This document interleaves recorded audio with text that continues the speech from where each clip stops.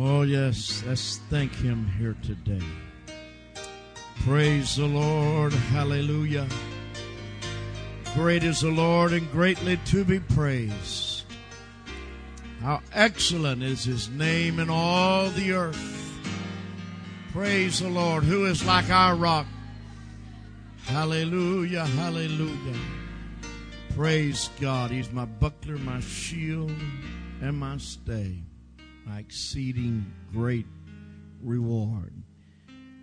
What a wonderful God we serve today. Amen. You may be seated. And once again, it is so good to be here in youth camp.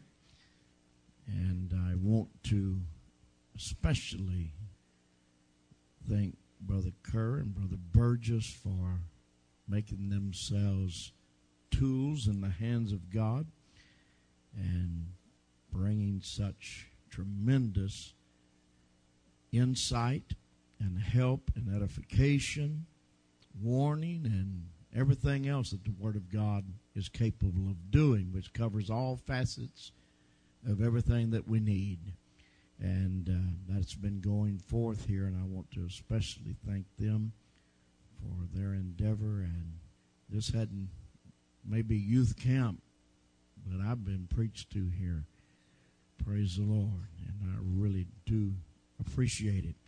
And to Brother and Sister Bowling, we love and appreciate these people. The more I'm around Brother Bowling, the more my esteem and appreciation of him continues to heighten. And I really, really am glad that God made it possible that our paths crossed here not too long ago. But during that time, we have learned to very much esteem him and love him and his wife.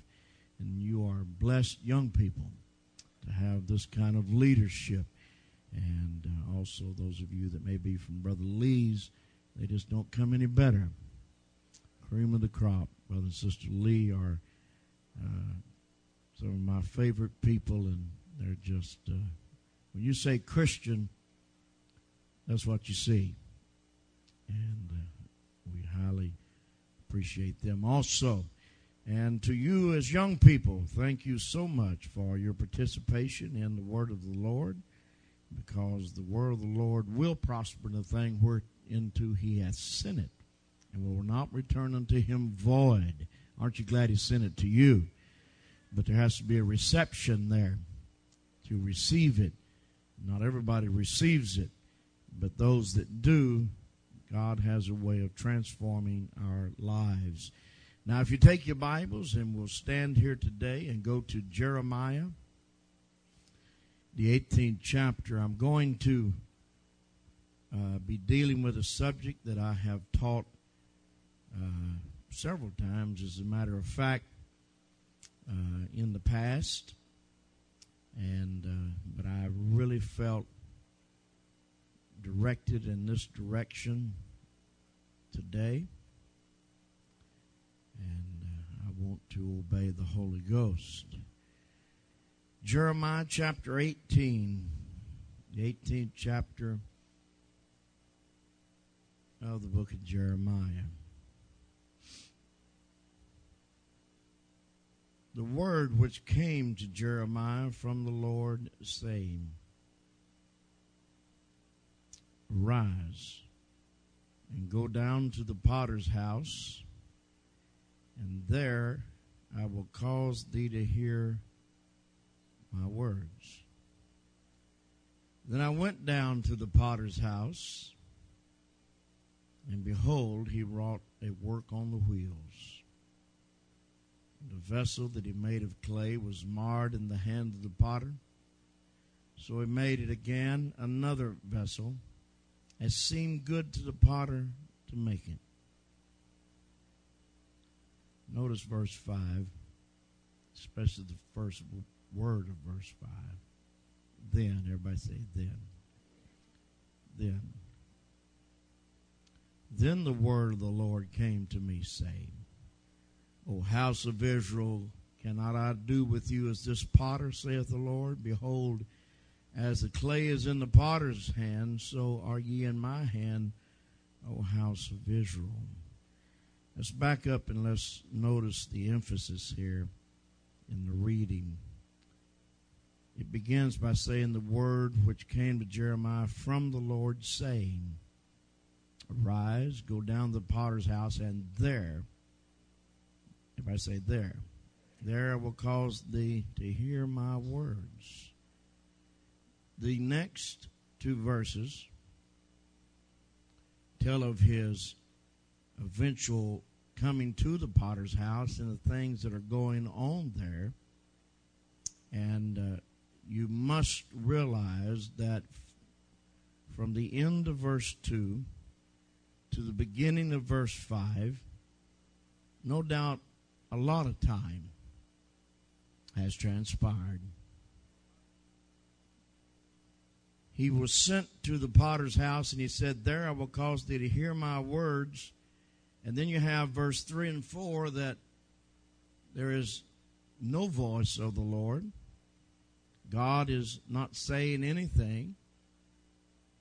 And it's only at verse 5 that after this verse 3 and 4 intervention and insertion here, that it says, Then the word of the Lord came unto me, saying. And from that, we learn a vital lesson. And that is that God has several ways of instruction. Not all the things that you will learn of God will you learn right here, or even from just the preaching and teaching. But life is going to teach you a few things. But if you get the preaching and teaching right, you'll get the life lesson right. You miss the preaching and teaching and the instruction that comes from the pulpit, then the realm in which you live, which is not inside the church house, but it is in the world, but not of it. In reality, in real life, you can pass the test with the instruction that you receive from the word of the Lord in the house of God when you are in what we call real life. Praise the Lord. I have used this little title because it's kind of a play on words. Hopefully it'll help cement a little bit of what I want to say to you here today by its title. You've often heard about people spinning out of control. Things just get where that they cannot be handled. Things are just flying apart. Things are coming loose at the seams, and it's going from bad to worse. Well, we're going to reverse that today, because as Christians and as Christian young people, you need to learn that God has a way of spinning you into control. But you're going to have to spin. But He'll be spinning you into control, not out of control. But you got to learn that, or you won't understand the spinning. Let's pray and ask the Lord to help us here again today. Lord, we thank you for the graciousness that you have bestowed upon us, for the word of God may dwell richly in our hearts by faith, and that we may walk in the way that pleases you and to do your will above all things. Bless each and every individual under the sound of my voice today, that somehow a lodging place, a birthplace may be taken in their hearts and lives of the principles of the things that you have given unto us. And we give you the praise in Jesus' name. Amen. God bless you. You may be seated. I think I had mentioned the fact that when you read the Bible, don't read it like you read anything else. Read it studiously and read it slowly, because every word is vital. And many times we can skim across things. Matter of fact, through many of the years of preaching and teaching and hearing people preach and teach, I've seen over and over and over again verses that I've read hundreds and hundreds of times. Somebody extracts something from a different view that I had never perceived before. We're not just hunting something new, but I'm just telling you the Word of God is unlimited. It has the ability to fit every facet of your life. Everything about life is covered in this book, either by direct statement or by implied principle. But it does cover everything about life, and that's where we are, is in life.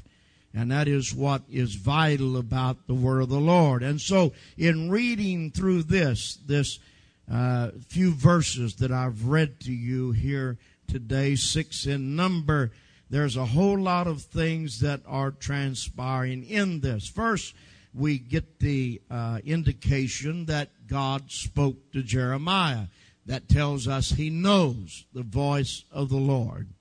He understands the voice of the Lord. This is not the first time God has spoken to him, but he recognizes God's voice. It is not a strange voice to him. My sheep know my voice, and another they will not follow.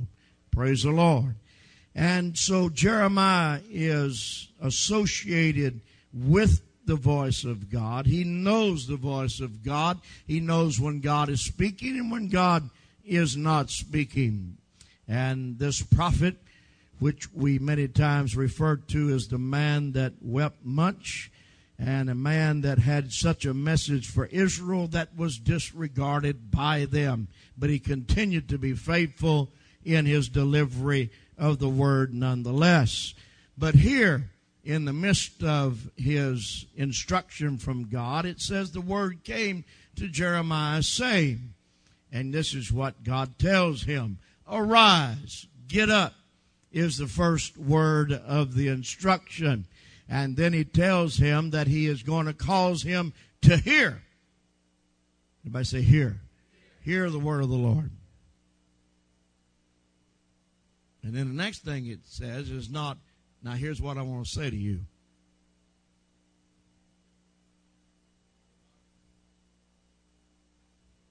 Kind of strange that God says, I want you to hear my word, and then completely doesn't tell him anything except a place to go.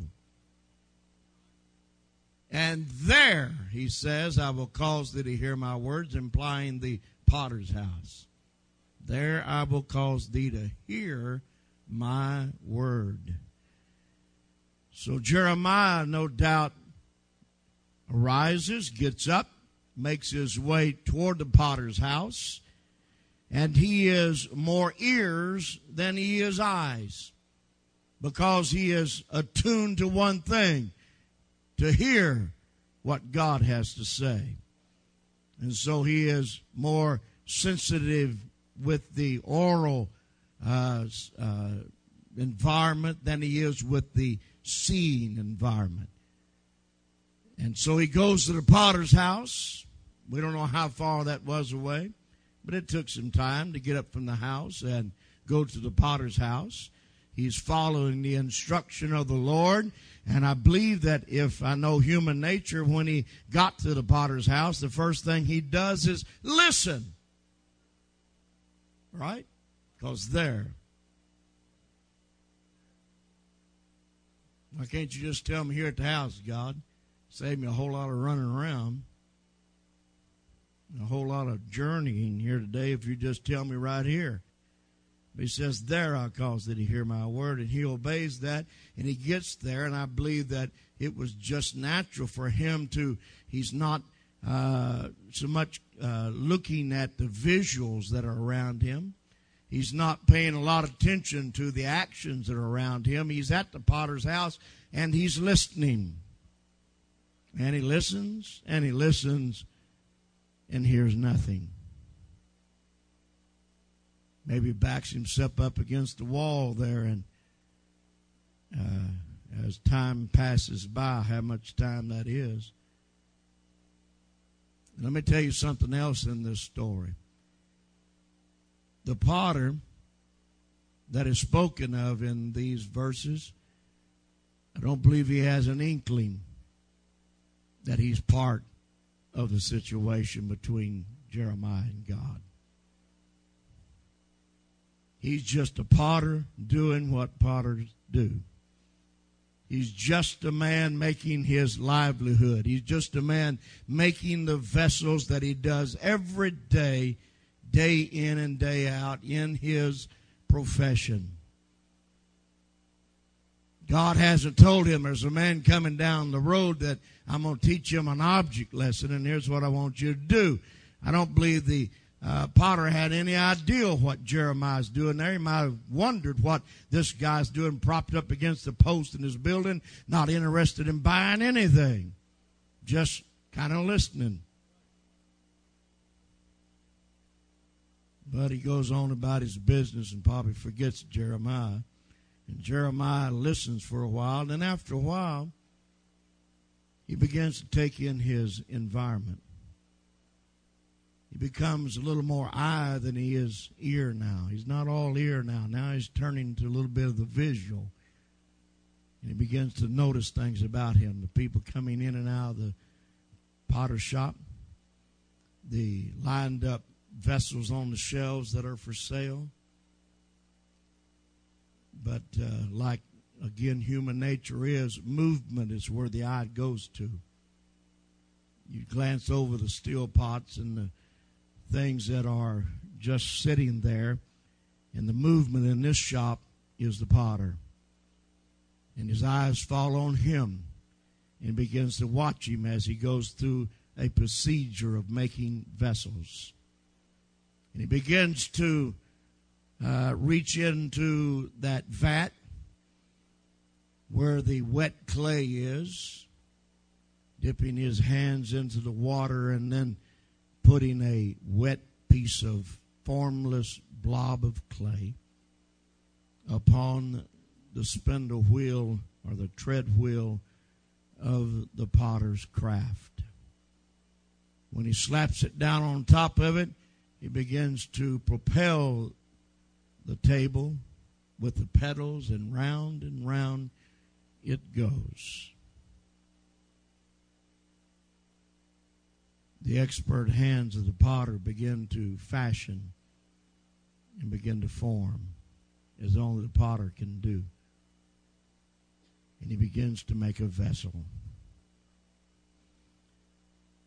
Jeremiah now caught up probably more eye and very little ear, because now he's just watching with curiosity.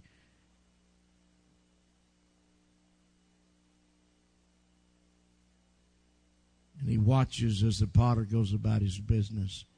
He watches a tremendous transformation take place. From that ugly lump of clay, something beautiful begins to be transformed as he watches. And he pumps the pedals, and round spins the table, the clay spinning within the artistic hands of the potter, the gifted hands of the potter, the very expertise of the potter is applied to it.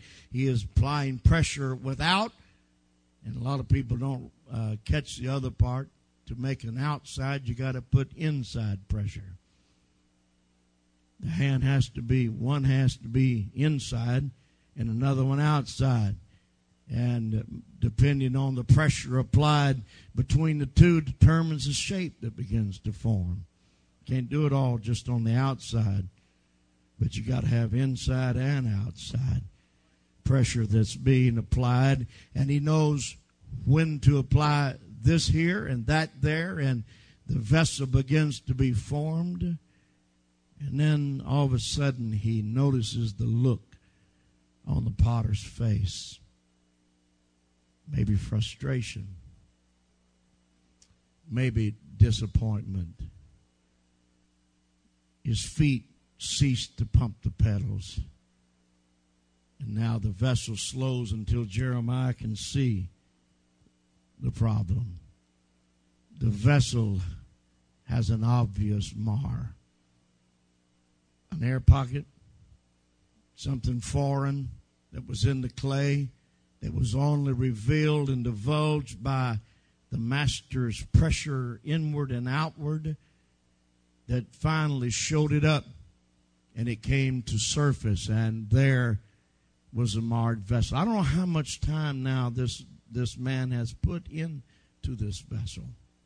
I don't know how long he spun that table and how long he has worked on this particular piece. But when he sees it's marred, he doesn't do patchwork. He doesn't say, well, good enough. But when the table has stopped, he simply mashes it back into the same crude, ugly lump that it was, removing the foreign material, pressing out the air, and now here we go again. He's spinning it back, not out of control, but in control. But it takes the spin to get the control and get the transformation. He's spinning it into control. And this time, throughout the whole process now, and he finally finishes and releases the pedals this time, there's a beautiful vessel that has been formed. He takes it off, and it'll go to the next process down the line. How much time's passed? Who knows? But I'll tell you what, I believe it was several hours at least between arise and go, the potter's house. And there I will cause thee to hear my words. And this space of how much time this is, of the actions of life in a potter's house. Nothing has been said. Nothing has been spoken to Jeremiah by God. And then you get to the next verse. As soon as that vessel was finished, all of a sudden, then the voice of the Lord came unto Jeremiah, saying that what you saw this potter do, you go tell Israel that I can reshape them. Even though they are marred, even though they have transgressed, I can make them whole. I can make something beautiful out of something that was disfigured. I can change the whole thing. But I don't do patchwork. I don't just pass it off and say, good enough. We're going to get it right, or we don't do it at all. And he said, that's the object. But the whole thing I'm trying to get over to you is this, that from the time of preaching sometimes, many times we get into the fault, I think, of thinking that just 15 minutes in the altar and then that's all there is to it. But there's a life out there waiting on you. Sometimes you don't get it all done right there, so to speak, as far as everything that needs to be done. God sometimes is going to let life give you some spin. But He's not spinning you out of control. He's spinning you into control. God knows what He's doing. There's many times. One thing about being in the age that many of you are is that life has so many questions. Has so many things yet unexplored. There is an exploration age that comes in your age. That's part of growing up. It's part of going into adulthood. When you get a little bit older, that the things have been pretty well explored and you're supposed to be refining them. But in the exploration age, you have to be extremely careful because you can get in wrong areas of exploration. And so God, in the midst of making you what you need to be, with sometimes, yes, young people have trials. Yes, they do. There is, I believe, with every age, there is a certain spectrum of events that are kind of made for that age, that is set for that age group that's there. Old people don't get to the place where they don't have any more trials, but they may be a different type arena than what you know in. But it's still on the table. We're still spinning into control. God knows what He's doing with you. Amen. Don't let the devil tell you that it's out of hand. Amen. Things are just getting where you don't know what to do and don't know how to figure it out. When you don't know what to do what you know to do, and that's go to church, pray, worship, and get a hold of God, and you'll always know what to do.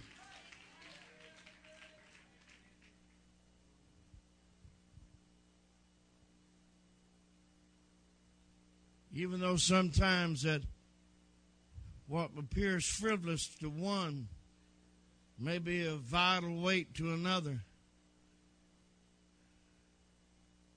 That's why many times young people feel like the older people don't really grasp the significance of what you're going through sometimes.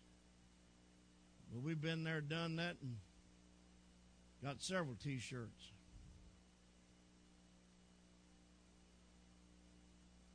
Nobody's making light of your particular young person type trials. But what you got to understand is God knows what He's doing. And to make the Christian out of you that He's wanting to make out of you, you're going to spin sometimes. You can't just remain an ugly glob on the table without the spin.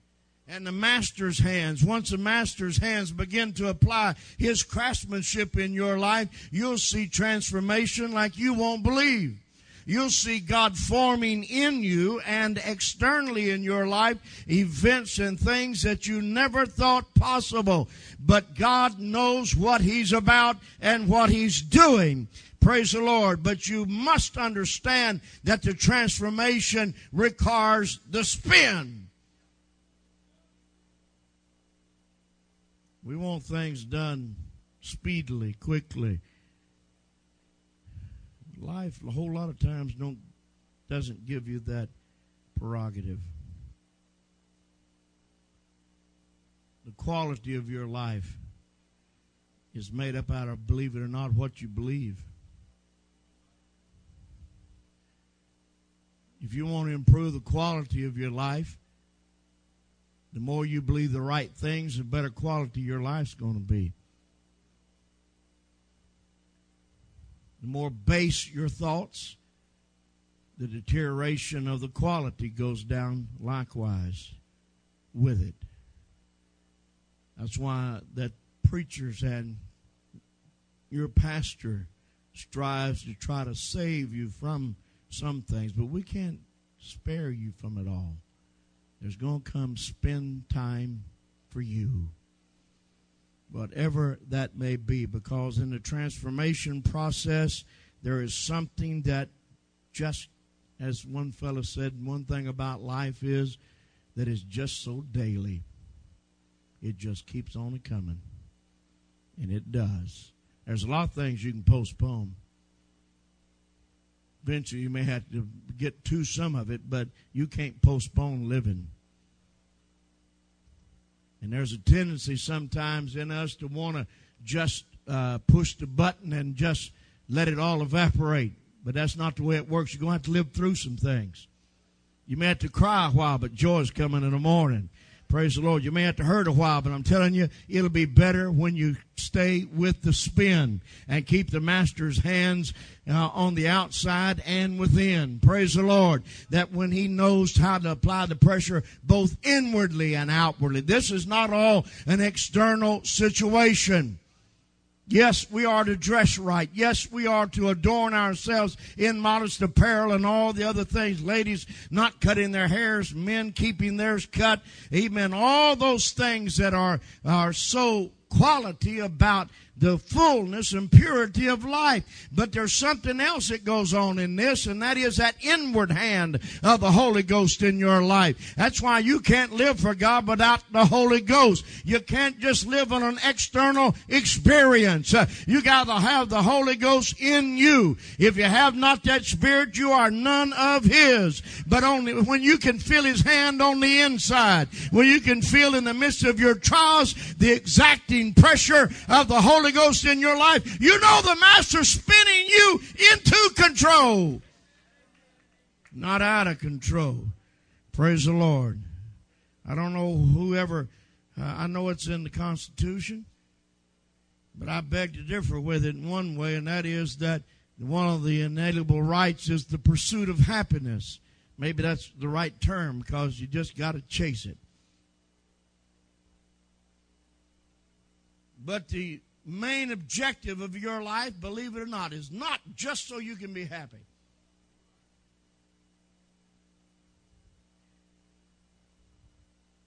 If you can get it out of your mind that everything about life is just to make you happy. Because there's a lot of events in life that's not going to be happy at all. And if your main objective is just to be happy, you're going to fall out when you get unhappy. But you know, happiness can be a selfish thing. Because for you to be happy sometimes may make me unhappy. Because it can be very selfish. But happiness is not the goal of your life. The goal of your life is to hear, "Well done, thou good and faithful servant." The thing that you're supposed to be looking for is to realize that you're in this race to win this race. As was spoken here today, that marathon runner, that your objective is to make the course. And sometimes that course includes a little bit of spinning that we're not really interested in. We want the victory, but we don't want the thorns that go along with the rose bush. So people start living a commercial relationship with God. You know what a commercial relationship is?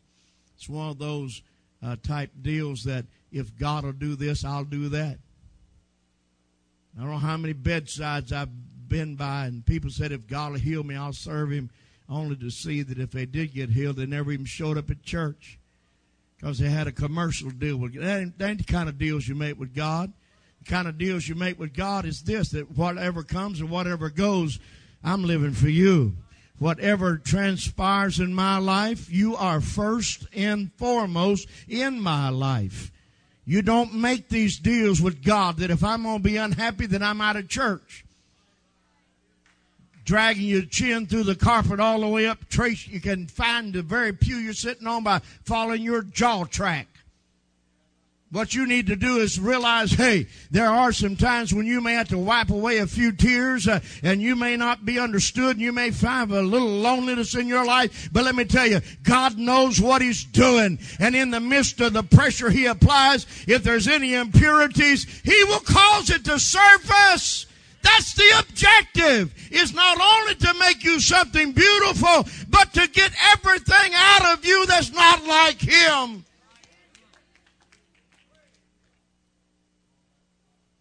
I asked that old Indian that made those cigar store Indians. Maybe you've seen standing out.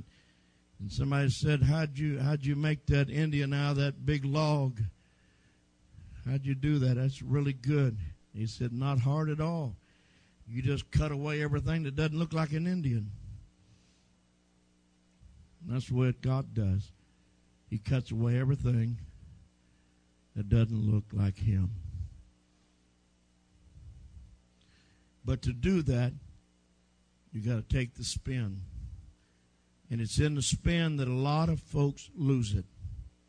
It's in the spin that a lot of young people just cash in. Praise the Lord. But we're not in a commercial relationship with Jesus. We're in a very solid relationship. How many times you hear the expression about life's not fair? And you're right. It's not. But do you want God to deal with you on fairness alone? Do you want God to exact everything to a law of fairness? If He did, this place would be empty today, and we'd all be breathing hell's hot air because we all deserved to go to hell. It was only fair. But God, while He's a just God, life can be very unfair, and you'll learn that sometimes you do end up on the short end of the stick. Sometimes people do seem to abuse and get by. And sometimes that you're hurt and nobody seems to care. That's just part of life. But God knows what He's doing with you on the table. If you can let Him keep peddling it and keep spinning you, He'll spin you into control. Amen. He'll begin to fashion you into something. I like that song. It said, He made something beautiful out of my life. I like that scripture that says that He'll give you beauty for ashes. You know what ashes are? That's the end result of something it used to be. That's something that's burnt down to nothing, not worth anything. You said, I'll take all that huge mound of ashes and give you beauty for it. Now, you can't beat that. Amen. That God that can transform ashes into beauty. Praise the Lord. And that's what He does with your life. He'll make something beautiful out of your life. But there's a devil that's wanting to mar you in every way he can. Amen. To bring that type of degradation into our lives. No, life's not fair. Praise the Lord. I like the book of Job. First off, I like it because of its name. Not Job, by the way, but Job.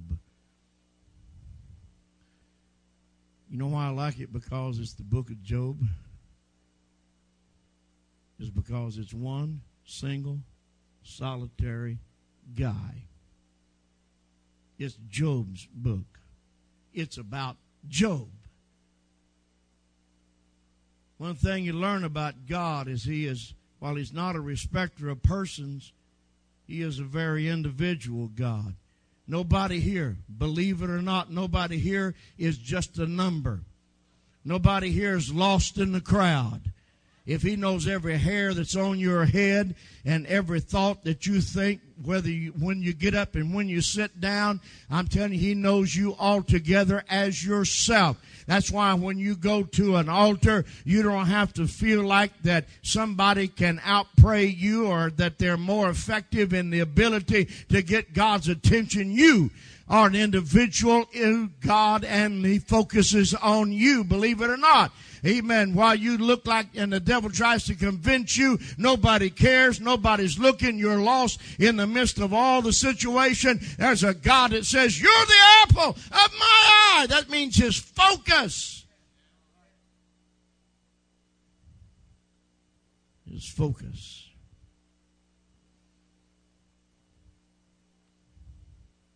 So it's not a matter of what circumstances come in life. It's a matter of what you do when those circumstances come. Nobody can ever cause you to be lost, regardless of what they do to you. Nobody can cause you to be lost. We become lost in how we respond to what others do to us and what we do to ourselves.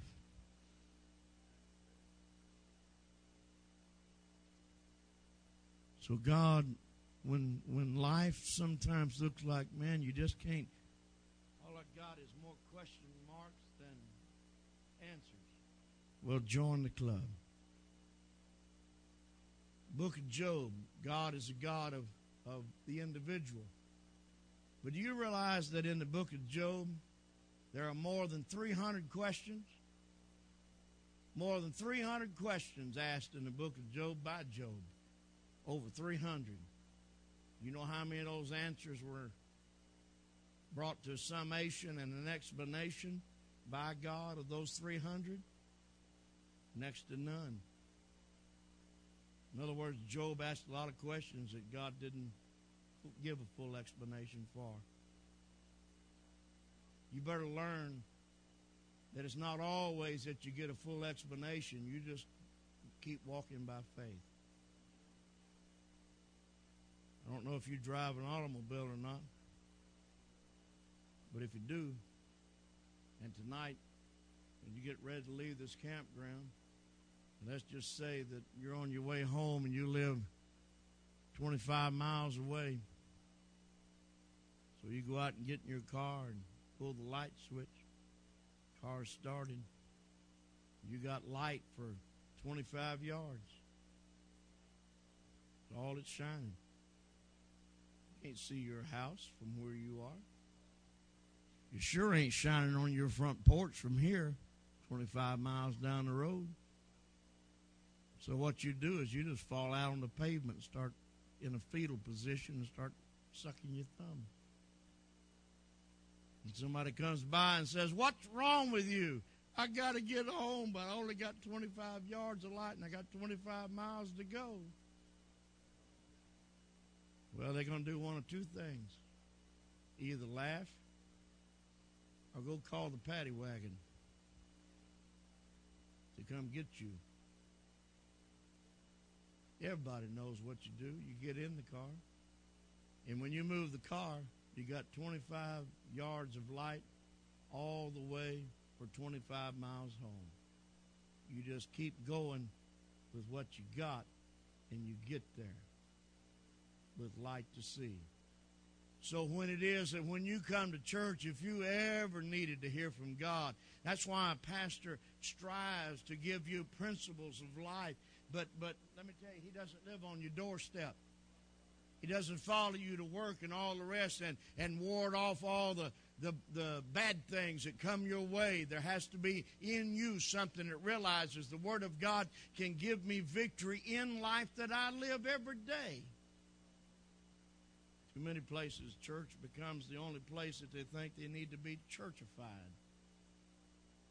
But this Word of God was meant for your whole life, not just for a few moments. Praise the Lord. Now, if you were really, I believe every parent strives to do this. I know we did. I know probably every other parent does. And that is try to make it better for your children than what you had it when you grew up. But we're very limited. And to sometimes, because we love them, you try to keep certain things at bay. But there are just so many things that you can do that with. There's other things that you have no control over about being able to keep them safe. If you wanted to, if you were God and wanted to show your love to humanity, and you had that power, what would you do? Take away every evil thing? Take away all the hurt, all the pain, all the things that deprive us, hurt us? And let me just give you a little illustration. Here's a little Timmy. He just learning to ride his tricycle, brand new tricycle. He goes out on the front porch on the sidewalk and gets on his tricycle and makes his first excursion pedaling madly down the sidewalk. Gets to the end and turns too sharp and over he goes. Skins his knees, skins his nose, and comes in the house crying, hurting. And you say, "What's wrong?" And he says, "The mean old sidewalk hurt me." Well, you know what you do being a good parent? You get on the phone, you call the heavy equipment rental place. "Y'all got a dozer I can rent?" That's what you do. And they said, "Yeah." And so you have it brought to the house, you crank up that dozer, and you doze that mean old sidewalk out of the way. Won't be nothing here no more to hurt you, baby. Won't get rid of that. getting rid of the mean old sidewalk. That's not what you do. You kiss away the hurt, you bandage them up, and you explain to them life will have a few falls, and you're going to hurt sometimes. But what you do to master the sidewalk is learn how to ride better. You learn how to be more careful on it. We can't move all the old mean sidewalks out of your life. We just got to help you master what you're on. Let me tell you, life out there, we can't take all this away. Nobody can do all that, and God didn't choose to do it. But what He did choose to do was give you the ability through preaching and teaching to give you the ability to master life, believe it or not. To master the lonesomeness, to master the bitterness, to master the heartaches that come into your life, that God gave you the Word of God that somehow will give you the ability to walk on the mean old sidewalk and keep on trucking. You can't go out there and barricade the road in front of your house just because your Johnny boy might run into the street. You can't do that because cars are a threat and cars are a danger. What you do is you teach Johnny there's certain laws about living. And there's certain laws about streets, and that there's a carefulness and a something you've got to be able to observe and look at and know that this is the way you handle yourself around it. What we do is teach you the laws and teach you the precepts of these things. But when you get out there, you got to apply them for yourself. Amen. You're getting to the age where that you've got to start doing it for yourself. There was a time they put the bottle in your mouth and changed your diaper, and all you had to do was sit there and coo. But you ain't there anymore. You got to do a few things for yourself. That's why you worship. That's why you pray. And you also can live victorious in Christ.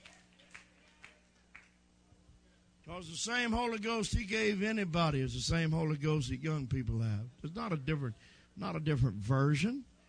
It's the same Holy Ghost that comes into our lives. So you don't just remove the mean old sidewalks. Praise the Lord. You don't develop a fearful and pessimistic attitude either about life. Just because there's some hard knocks out there, you realize you're so much better off than your cohorts in the world. They don't have the type of understanding about life that you gain from men like your pastor and from the Word of God that puts into you the ability to understand things that they don't understand. That's why you don't understand why you live like you live. Do what you do. Because they'll play in the street and get run over. And they'll go shoot up drugs because they feel like nobody cares about them. And they'll blow their brains out because nobody loves them. But aren't you glad you've been given a chance on the wheel? But here's what I'm trying to tell you is that life in itself, from this pulpit on Wednesday night, whenever you have service, Sunday when you have service, the biggest part of your time is spent, if you don't understand the analogy here, at the potter's house. In real life. And God has a way sometimes when the trial, maybe not in it, but at the conclusion of it, then the word of the Lord came. You'll be able to stand and testify and say, you know, the present suffering is never enjoyable. But oh, when He brings it to conclusion and you see what He did in your life and realize you're better today because of it. You feel the inside touch of the Holy Ghost. I thank God for His external provision and pressure. But the older I get, the more appreciative I am of the hand within. Very few people ever look in a vessel. Did you know that? It's the outside that people look at and observe and become awed about. Very few people look at the craftsmanship of the inside. But there's where the master's real talent is. He can bind up the brokenhearted. He can give you a touch like nobody else can. Nobody can touch you like Jesus can. You've never had a better friend. You've never had a better counselor. You've never had a better guide than Jesus Christ. Let's stand, would you please? So life sometimes, God says, you know, the preacher will preach sometimes, Brother Bolin and Brother Lee and these other men will preach messages sometimes that are not so much historical for your life. In other words, things that you've already done, things that are already part of the past of what you've been caught up in. But preaching many times is also prophetic, reaching into the future of things that you've not yet run into. But I'll tell you this, God knows how to set some posts out there ahead of you that when you get there, it'll say, remember, I knew you was coming this way. That's why I had the preacher preach that. Thank God for God's man that has a heart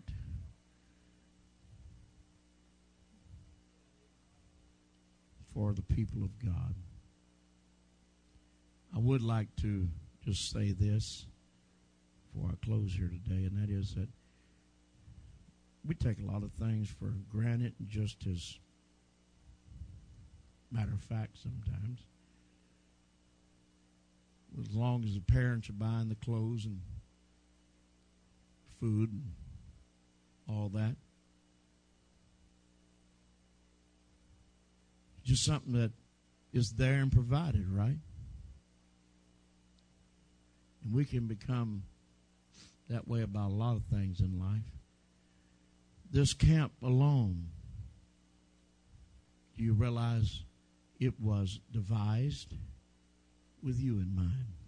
Didn't have to be. It'd be a lot easier and a whole lot less expensive not to do it.